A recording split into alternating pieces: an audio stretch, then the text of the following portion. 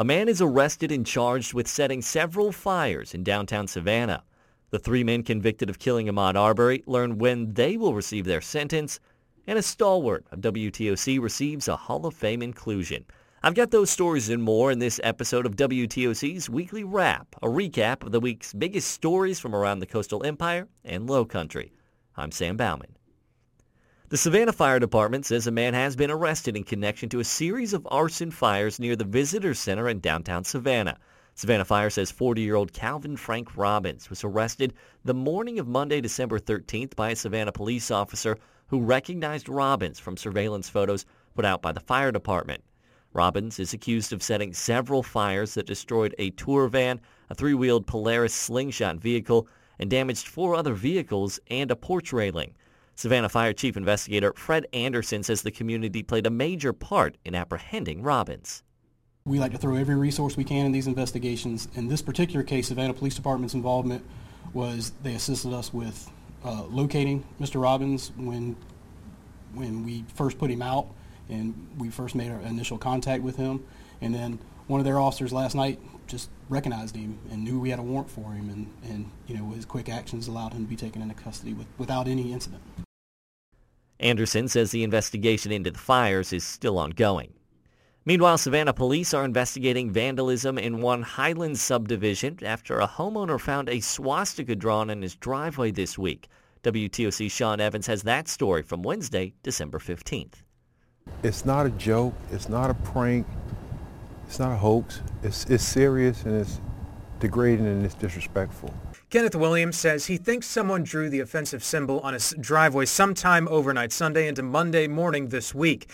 This is a picture from a Savannah police report with the swastika blurred out. Williams noticed it as he was taking his kids to school. My 7-year-old saw it. Williams says his daughter didn't know what it meant at the time, but knew it upset him. She saw the anger from me, and it was hard for me to kind of explain what was going on, what was it all about. Driving back through the neighborhood after dropping his kids off at school, he noticed his property wasn't the only one targeted. I noticed a couple of houses down.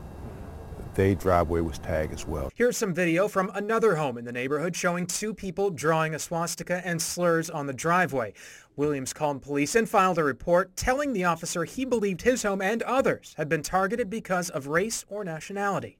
That's the only justification. I spoke with a neighbor. She has some concerns as well, too. I asked Williams if he thinks this is a hate crime. He said he believes it is. The 3 men convicted of murdering Ahmaud Arbery last year in Glenn County now know when they'll receive their sentence. Travis McMichael, Greg McMichael, and William Roddy Bryan will be sentenced on January 7th. That's according to an order signed by Judge Timothy Walmsley on Monday, December 13th. All 3 were convicted in November for the shooting death of 25-year-old Arbery. Travis McMichael was found guilty on all 9 charges that the trio faced, including malice murder and felony murder. Travis's father, Greg, was found guilty on all charges except malice murder. Bryan was found guilty on all 3 counts of felony murder. Malice and felony murder convictions both carry a minimum penalty of life in prison.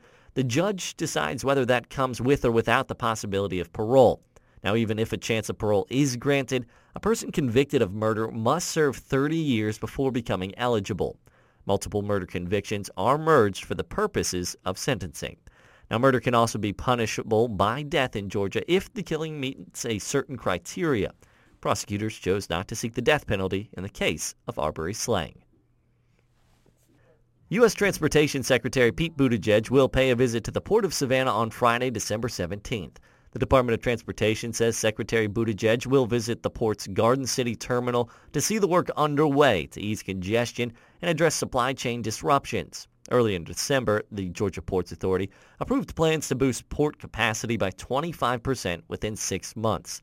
GPA Executive Director Griff Lynch said more than a third of the newly approved space should be available by January 2022. WTOC legend Doug Weathers will be inducted into the Georgia Association of Broadcasters Hall of Fame next year. Doug is one of 4 members of the GAB's 2022 Hall of Fame class that will be honored at a ceremony in Athens in January. Of course, Doug Weathers worked in a variety of roles at WTOC, beginning as a film editor when the station launched back in 1954 and becoming the driving force during his more than 40 years with WTOC. I was in the Air Force at the time, and I worked 24 on and 24 off. So the 24 off, I had a job at a service station. I greased cars, I washed windshields, washed cars, and so one day I was greasing this car for this fella. He said to me, he said, "You watch TV lately?" I said, "Yeah, y'all just come on the air about a week ago." He said, "Yeah, how do you like it?" I said, "Man, it's great." I said, "I watched the test pattern for I don't know how long." I said, "When you have a film break, it takes you about 5 minutes to get back on the air." He says, "Well, we got a problem. We don't have anybody who can splice film. We need to find somebody." Hey, I said, "I can splice film." You can get the latest news, weather, and sports every night on The News and all the time on WTOC.com or the WTOC app. Thanks for listening. Have a great weekend.